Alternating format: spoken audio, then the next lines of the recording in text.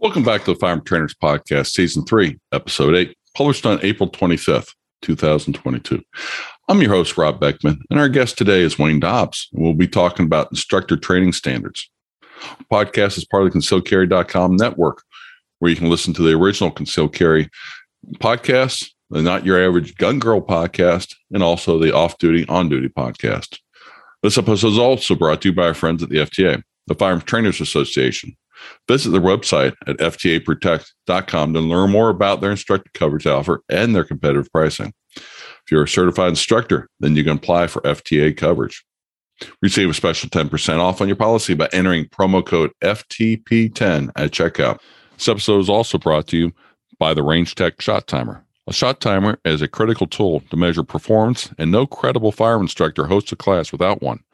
Range Tech Timer is both the most affordable and most feature-rich shot timer on the market. Connected via Bluetooth to a tablet on the firing line to simplify recording times and sharing them with your students. Range Tech also features Bluetooth integration with PracticeScore and built-in auto scoring based on USPSA, IDPA, multi-gun, or Steel Challenge scoring schemes. Learn more at rangetechtimer.com. A quick reminder to enter in for our weekly podcast prize giveaway at podcast.concealedcarry.com. Entries do not carry over from week to week. This week's winner is Eldred, and they won a Ready Up Gear cleaning kit. Next week's prize is a Legal Boundaries by State book. We bring this podcast to support the industry, the Second Amendment, and most importantly, every firearm instructor in America that dedicates time and energy into making gun owners more knowledgeable. Today, we're joined by Wayne Dobbs. Welcome, Wayne. How are things going for you today? They're going well. How are you doing? We're doing good. Yeah, spring is right around the corner. You can definitely tell. That's for sure. It's trying here. Oh, yeah. Before we jump into today's topic, for those who may not know who Wayne Dobbs is, can you give us a little bit about your background?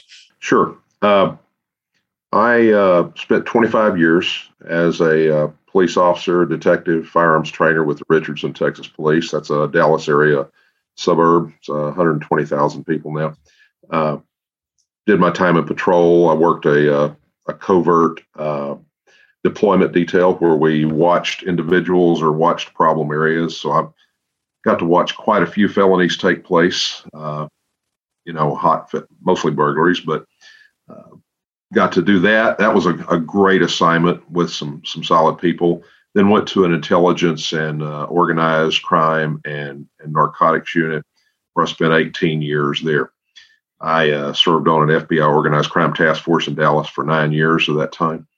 And during that time, I was a developing firearms instructor for the department. I got my first certification in firearms in 1980. Started with the department in 78 and continued on. Unlike a lot of department firearms instructors in law enforcement, I spent lots and lots of my own money going to outside training and didn't just wait on what would come to me as an assignment. After I did my 25 years, I retired. I did 2 years overseas in Iraq from 2004 to 2006 on a State Department police training contract where I ran a firearms training college or program at the Baghdad Police College. It was a transition program that was supposed to take Saddam-era police officers and retrain them in the ways and mores and principles of democratic policing, which was a really sad joke at the end of it. But at any rate, I spent my time teaching AK-47 and Glock 19. And so got a lot of experience watching those two platforms, both me shooting them and me teaching them. Watched literally millions of rounds go down range from each system. At any given time, I had 1 million rounds of ammo sitting in my Connex to support that training operation. After that, I worked a State Department training contract in South Louisiana on the WHIPS program, which was the Close Protection Detail Training Program. After that, I worked for Colt for several years as a law enforcement armor instructor on the M4 platform and the 1911 platform. And then I went to work for Aimpoint full-time 4 years ago, and I managed the Western United States law enforcement territory for them. So that's essentially my background. I've gone through tons and tons of training on my own nickel with the biggest and best names out there. Uh, Larry Vickers, Ken Hackathorn, Pat Rogers, Paul Howe, the list goes on and on. And have learned a lot during that process. And those guys have taken away a lot of good information and a lot of good mentoring from those people also. Well, that sounds really great, which makes you well qualified to talk about today's topic, of which I was listening to Guardian Live a couple of weeks ago, and you were talking about standards. And that's where it kind of popped in my mind that standards would be something really good for instructors to understand what they are and how to establish them. And wanted to talk to you about that. In your mind, what is a standard when somebody's talking about a training standard? It's a performance expectation. And when we say standards, we're usually talking about the students, but there are standards for instructors too. And probably when you get right down to it, those instructor standards are even more important than the student standards. But standards are simply a set of performance expectations on anything regarding a physical skill or even a mental skill. We have standards for passing performance in school. We have standards for driving test passing. There's a variety of standards. So we're simply saying, hey, we have a level of performance that we expect from you to meet this standard. Mm-hmm. And one of those standards, that we probably all are familiar with is the state's concealed carry standards. Where the shooting proficiency, and to the best of my knowledge, I wouldn't say any of the concealed carry shooting proficiencies are difficult. They might be challenging for a few, but for a lot, it's basically, can you hit the broadside of the barn? Is what I would classify it as. It's not trying to go along and hit a foreign circle at 25 yards or anything difficult like that. It's a very standard. What's your thoughts about those established standards, and how would you recommend to an instructor to set their own standards when it comes to their classes? Well, as far as what I think of those concealed carry standards across the country is they're laughable almost uniformly. I'm unaware of any state that has a shooting test that really puts people in a situation that begins to replicate or relate to an actual encounter that requires shooting. They all use what I call a variation of the no cop left behind qual target that's positively huge, literally the size of a door almost. If you hit the target anywhere, you're a winner. In some states, a hit anywhere gets you the full credit. Some states, a hit in the center gets you in a very large center gets you maximum. And then you have a descending level of points achieved for hitting on the fringes. But none of those targets represent an average human-sized target. So it's the target and the standards required of accuracy on the target are not good. The time limits on it are generally way too long. And virtually, I'm not aware of any state that requires holster work. In other words, a draw to a shot. And yet, if we're talking about people that are carrying concealed, they're almost certainly have the gun, somewhere in a storage position, either in a holster or a waistband or a glove box or something like that. They all start with a ready position, and I've watched enough concealed carry instructors have the people lined up, aimed in, and fingers on the trigger when they give the shoot command. So they're not realistic. They are very much a check the box kind of operation for those trainers and for those states. Mm-hmm. Yeah, and a lot of those situations. I mean, I've got the same issue in Ohio here. Where the training qualification is not that high, and that's where I always recommend to those beginning shooters, make sure they come back for additional class, make sure that they get additional instruction, because drawing, moving and shooting, going along and shooting, repetitive strings, those are not topics most of the time that they get in concealed carry class. Not to mention, it's not normally something that would solidify in just one class. And that's where you need to be very aware of, how adult learning takes place. And it just doesn't happen one and done. You got to have them do it repeatedly over and over again. Mm-hmm. And then you can also up the level of stress. As I go along and tell people, if you think you're shooting good, wait until you get on a force-on-force situation. And all of a sudden you can see, it takes not your shooting to another level, it takes your brain power to a whole nother level, because you got to be able to process 100 things at one time and pick up on the little nuances. And those are all standards that make for very, very good shooters. Problem is, it's not the standard concealed carry class. It's standard concealed carry. I think I've only, in the 10 years I've been training, I've only had one person that's actually failed, and that's because they literally could not hit the target at all. And I couldn't in good conscience go along and say that they could, that the state should issue them a license. Right. During the time I taught the Texas concealed carry back in the late 90s and before I went overseas, I only had one person fail, and they were terrified, literally terrified of shooting the gun, and didn't make it. Everybody else made it.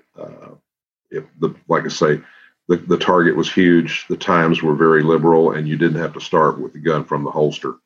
I made everybody start from a low ready with finger off the trigger, at least to try to give some kind of realism to it. But the course in Texas is really very simple. It's done at 3, 7, and 15 yards, I believe, and consists of 50 shots. The times are very, very liberal, and you don't have any trouble making a passing score on it. They use the B-27 target. So, easy day. Like I say, only one I've seen fail. Yep. What would your recommendations be for instructors when they're talking about establishing their own standards for their own classes, things like that? Usually what people do is they look at other people's standards, or, whatever the popularly held beliefs are regarding that skill. They'll say, well, what is this? A lot of times what they'll do is they'll look at the nearest big city police department and kind of get an idea of what their qualification course looks like, and more or less, build standards off that. And what we're doing when we do that, and we're all guilty of it, especially in the firearms training world, we're promulgating standards. But instead of making the standards first, we really ought to have a performance review of what's the demand going to be, what's the task, and what's the expected performance in the task, and build standards from that, instead of going along building the standards and saying, yeah, that ought to work. So that's the big point is look at what your end game is that you desire.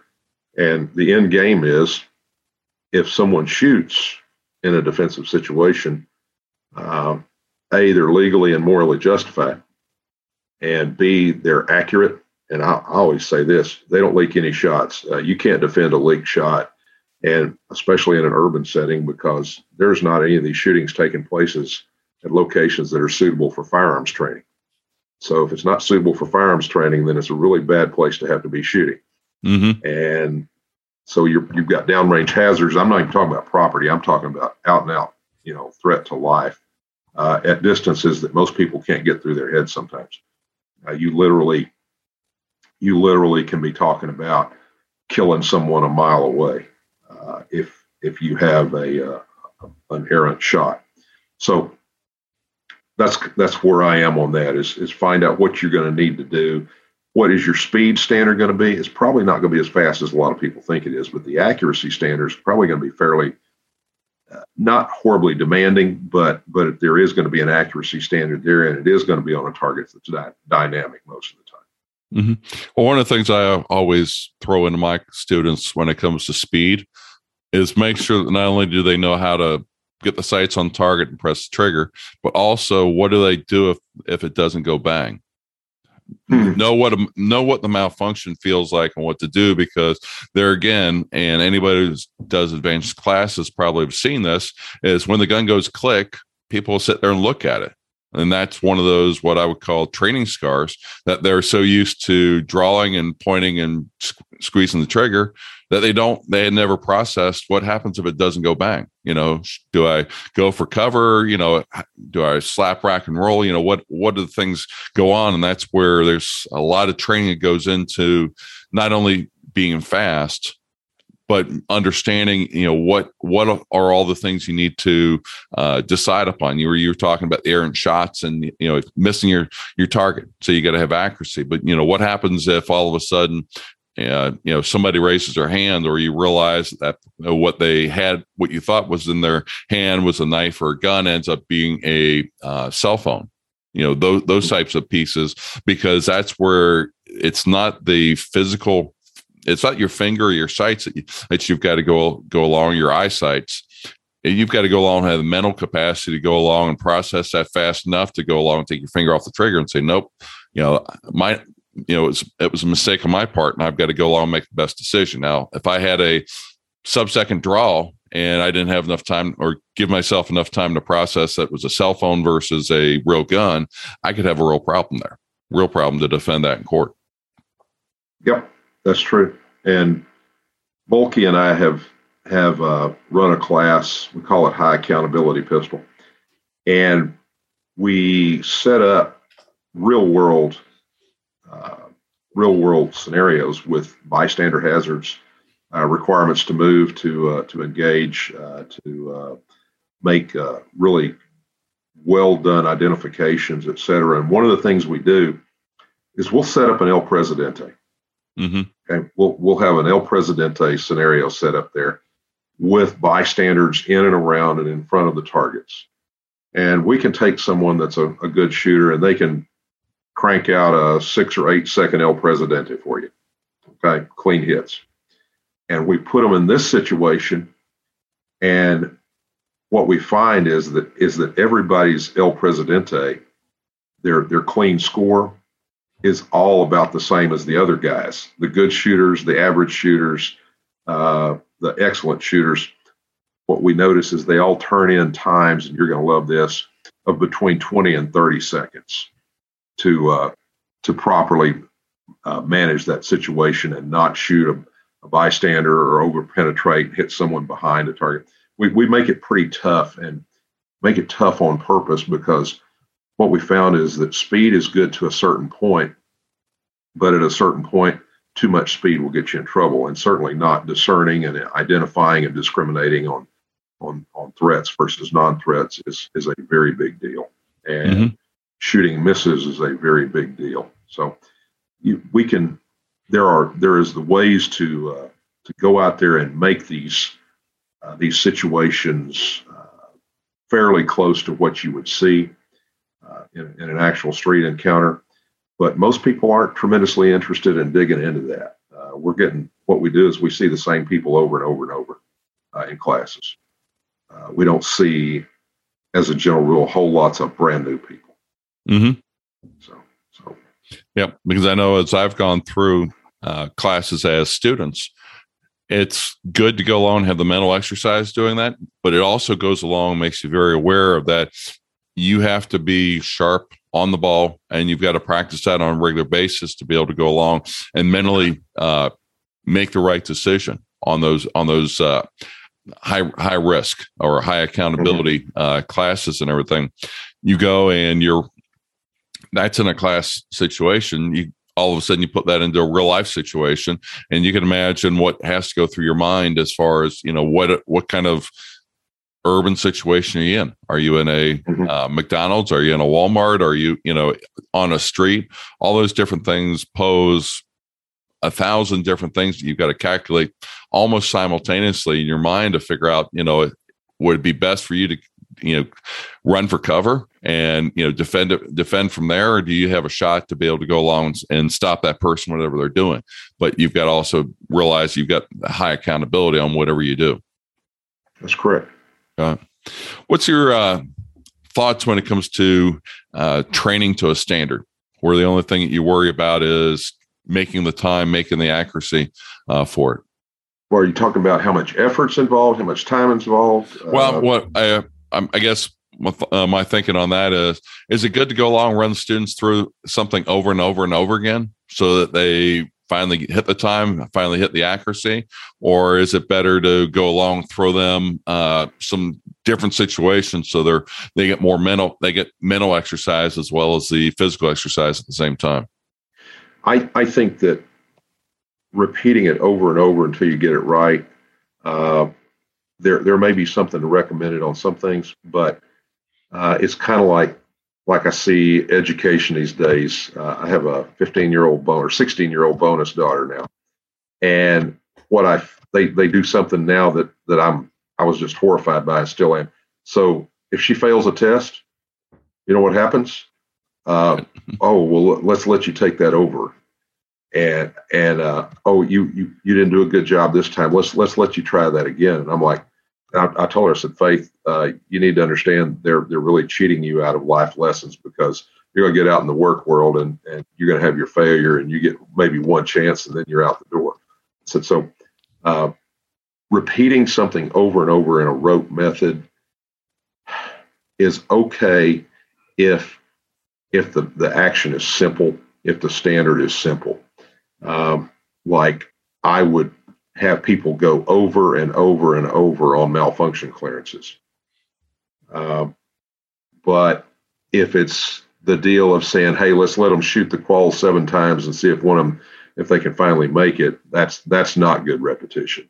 Because if you're doing repetition that is allowing mistakes, misjudgments, poor execution, whatever, then all you're doing and is learning how to do the job wrong at a subconsciously incompetent, or at a subconscious level. You're becoming bad at a level of subconscious perfection is what you're doing there. It's like I watched some guys swinging golf clubs. I was on a trip for Aim Point. I was in Phoenix. I was sitting in a hotel, and the dining room for the hotel for breakfast is right on the side of a driving range for a golf course alongside the hotel. And I was watching these guys hammering away at golf balls, and they were positively horrible. And I don't play golf, but I can tell when you hit the golf ball and it scutters off to the right or the left, just barely off the ground, that's not what you're supposed to do. And these guys would keep on doing it. And I thought all they're doing is learning how to be really bad at a perfect level of subconscious. They're subconsciously incompetent at a level of perfection. And so we have to be careful about what we do on repeating over and over for standards. My standard, or what I believe, is that what we ought to work on first is, can we get them in a reasonable time to be accurate? Can we get them to give us good shots in a reasonable time? And I don't mean sitting there and staring at the sights for 10 seconds before you break a shot, but can they cleanly present the pistol, align sights, and give you a decent shot? And do that on a regular basis. If they can, or if they can cleanly draw or cleanly go from ready, whatever, if they can show you relative competence, then you can build the speed off of that. But if you start off saying, okay, hey, Junior, you've got to do this in a second and a half, you automatically put them in a mindset, and you've just communicated to them that you're more concerned with time than you are with downrange results. And that has bred literally dozens and dozens and dozens of shootings that I see on videos now, where people are dumping magazines downrange in urban areas, and they're not getting any hits. They're not getting any hits on what they're shooting at, but they are shooting fast. We're teaching people to shoot fast really, really well. They're not hitting what we want them to, but we are delivering that message that speed is the need. And I don't think that's where we ought to be. It's certainly not giving us the performance we're looking for. Mm-hmm. Yep, definitely. When I give students, instructors, whoever qualifications, I normally allow them to do it twice, because from a psychological stress perspective, I found that if they can't do the qualification within twice, that the third, fourth, fifth time, they don't get better at it. They only get worse. What they need after the second time is to go back and do some remedial training to go along and understand what the basics are, and then try to do the qualifications again. Just beating your head against the wall does not make you better. We've got a culture in the country now, education-wise and police training-wise, of teaching the test. We teach people how to pass whatever the test instrument is, and we're not teaching what the fundamental needs are. What's the level of knowledge? What do you actually need to know for this? What do you need to be able to do for this? And I remember running academy firearms training for years, and I never talked about the qualification. I saw other instructors that were just having them start shooting the qualification on day one, and they shot the qualification over and over and over and over and over. And I'm like, no, that's not what we're doing. We're going to learn the fundamentals of this. We're going to learn how to draw and make the single hit. We're going to learn how to draw and fire the pair. We're going to do this from the ready position. We're going to learn how to do it with a flashlight. We're going to learn how to reload. We're going to learn how to malfunction clear. We're going to learn how to safely load, unload, et cetera. And basically built a framework of skills. And then on 4 or 5 days into it, I would say, okay, let me show you. Let's shoot this qualification and see what you think. And put it out there with no pressure on them. Just say, let's shoot this qualification. And I can't remember a time when everybody didn't pass it on the first run. And then I would be like, okay, if y'all want to take this as your passing qualification, that's fine. You just pass the qual. I said, if you don't want to take that score, I'll let you shoot again. But if you shoot a lower score, you get to take the lower score. So this score that you got right now is probably pretty good. It's kind of like having a decent hand in poker. You can sit there and try to draw to a better hand, or you stand on what you got. And virtually everybody stood on what they had. But I don't like to emphasize qualification because, first of all, that's a huge misnomer. It's not a qualification. To be qualified, if you say somebody's qualified, that implies that they have a full set of skills around the subject and the matter at hand. That is a marksmanship assessment. It very minimally tests handling. It doesn't test judgment at all. It simply tests some very limited skills with launching bullets downrange, usually on a target that's too big. So, I submit that one thing we could do to change the attitude is quit calling it a qualification, because it's really not. Qualification has a lot more aspects to it than just shooting the target. Yeah, I mean, I would like to see move, shoot, target dissemination, all those different kind of skills, as well as reload malfunctions, to really be able to emulate what they may experience if they ever are involved in a deadly encounter. Yeah, I understand. Here's an interesting question for you, because we've been talking about standards and things like that, but when do you recommend that a standard be changed? And what's in my mind about that is, we go along and we've got, the FBI standards, they've changed a couple times in the last 20 years, but, we've got advances in firearms to where we're going from iron sights to holographic red dot sights now. When do you go along and change something, or when do you just go along and accept that, hey, the new tools that are coming out are just the way things are going to be, and we'll keep the standard the same? You got any ideas on that?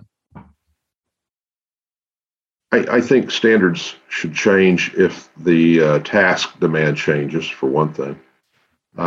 Certainly, to a certain extent, technology shifts might bring you a different standard.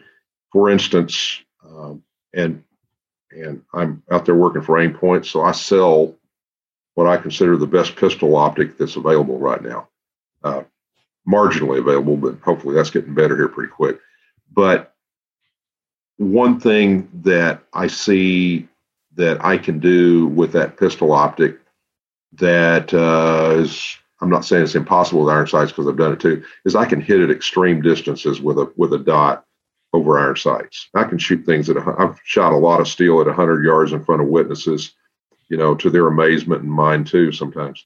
But a dot sight makes hitting at 100 yards a lot easier, or any extended distance. So maybe you say, okay, we now have a new capability here. Let's test the troops. Let's go back and start shooting at 25 and 50 yards like we did in the old days, of when PPC ruled the police competition world. We might do that. If holsters changed to where they were more secure or less secure, faster or slower, maybe you change the draw and fire times a little bit. But what you want to be careful of is that you don't promulgate a standard that's going to encourage people to go faster than they can think. And that is a big problem. You see an awful lot of people delivering shots, and when you look at it, you're like, what was that over? What justified that? And you can tell that what they're doing is they are simply executing a motor program that isn't supported by a lot of decision-making processes too. So essentially, if the capability of the equipment changes, better or worse, or the task demands for the equipment changes, that's when I would say that you would review standards. How about this? If all of a sudden we came up with a round of ammunition that was dead bang guaranteed to disable or incapacitate somebody with one shot, guaranteed, hit them anywhere, and it's going to incapacitate them. Mm-hmm. How many shots do you teach people to fire? True. It'd be one shot. Yeah. One accurate shot, boom, you're done. And you don't have to worry about follow-up shots or doing different things like that. Right. So, and that's a really extreme, out there, pie in the sky example. But that's when I would say that standards should be looked at. Now then, here's the truth of what standards are doing. When we don't devote the energy to training, when we don't have the commitment to excellence, when we are hiring people that aren't good performers in the first place, then what we typically see is standards lowered. When I started in 1978, we shot out to 50 yards. Our first 5 rounds that we fired were at 50 yards. And I shot the first perfect score that my department had ever seen. I was about 22 years old and shot a perfect score, and everybody was amazed by that. But as time went on, the 50-yard line thing dropped, and now we have the 25-yard for the extreme distance. And now that's changed, and you see everybody shooting at 15 yards. Well, why is that? It's because we're not teaching people to shoot a pistol well at medium distances. 25 is not an extended range. I consider that a mid-range, but we're still not doing that. So that's what standard changes are usually brought about by is a desire to lower expectations. And I throw out the thought that for many government operations and business operations and education operations in the country, that mediocrity has become the new excellence. I concur, and that's where encourage people to do like if they want a standard, look at the FBI qualification standard from 20 years ago. It's different than what it is today, and today's are good, but sometimes looking and seeing what was done in the past gives you a different perspective about what they were concerned about back then compared to what they're concerned about today. Yeah, exactly. Good. Well, hey, Wayne, I've been asking all our guests this year, name an influential mentor who helped you get to where you are today. You have anybody in mind? I do. I have had tons of great trainers that I have got to spend time with, but I guess as far as who got a hold of me really, really well, and I didn't get to spend as much time with him as I did with a lot of folks, but Pat Rogers would be who I would name. Pat was a little Brooklyn guy, retired from NYPD and a retired Marine warrant officer. A real world guy. He had a lot of experience in the job, in the craft of defensive and offensive firearms. And there was just something about the way the guy taught, the way he communicated with people, the fact that he communicated that we were out there to deal with bad people and to deal with them effectively, that connected with me, and he's influenced me a great deal. Another reason is, he had 6 or 7 revolver shootings while he was at New York City PD. And I'm a huge revolver fan. Daryl Bolke, my buddy, is too. And we've named an event after Pat, the Pat Rogers Memorial Revolver Roundup that we hold every year. And so the fact that Pat was a revolver guy stuck with me too. So I think he's a significant figure to me. Yeah, revolvers are cool. I don't get to shoot them as much as I would really like, but if one of these days I can ever make the roundup work, I might just come down there to Texas for the roundup. Well, actually, it's not in Texas anymore. Okay. Last year, we presented it at Gunsight for the first time, and it's at Gunsight again this year in November. Oh, so if people want to do that, it is very much worth the trip for both the venue and the event. It is a great time with a bunch of great people. It will be on my calendar to see if I can work it in there. It's right in the middle of deer season, so that makes it a little bit. Yeah, I know. Saying our deer season in Texas is so long. Literally on the managed land ranches, you can start shooting deer about October the 15th and go all the way to February 15th. And so deer season, there's plenty of deer season here. So that's why I don't begrudge that time at Gunsight. Yeah, November's our firearm season around here in the Midwest. So we get a week or 2 weeks, and that's about it. Well, hey, Wayne, where can people find more information about you and what you're up to as far as classes you're teaching, roundups that you're running, things like that? As far as the cooperative work with Daryl and I, you can look at Hardwired Tactical Shooting on Facebook. That's the best way to see what we're doing as far as hits. If someone wants to talk to me individually about some kind of information or some kind of training, they can reach me at wayne.dobbs@yahoo.com. And if you throw a Google search out on me, there's plenty of contact information, and I'll be glad to talk. Okay, good. Well, Wayne, appreciate your time this evening, and great information passed on to instructors about standards and how to set it and what they should mean that we've got out there. Have a good one. Thank you. Okay, you too. Bye-bye. That's a wrap for this episode. And we have a few reminders. Visit our sponsors, especially the Firearm Trainers Association at ftaprotect.com, and check out their instructor insurance. Being a certified instructor was your first step in your training. And the next step for a responsible instructor will be insurance coverage. Remember to use promo code FTP10 for 10% off. Subscribe to our podcast, all the concealedcarry.com podcasts. Share this episode with your friends on social media. You can also search all our podcast episodes on our website and leave us feedback at firearmtrainerpodcast.com. That's firearmtrainerpodcast.com.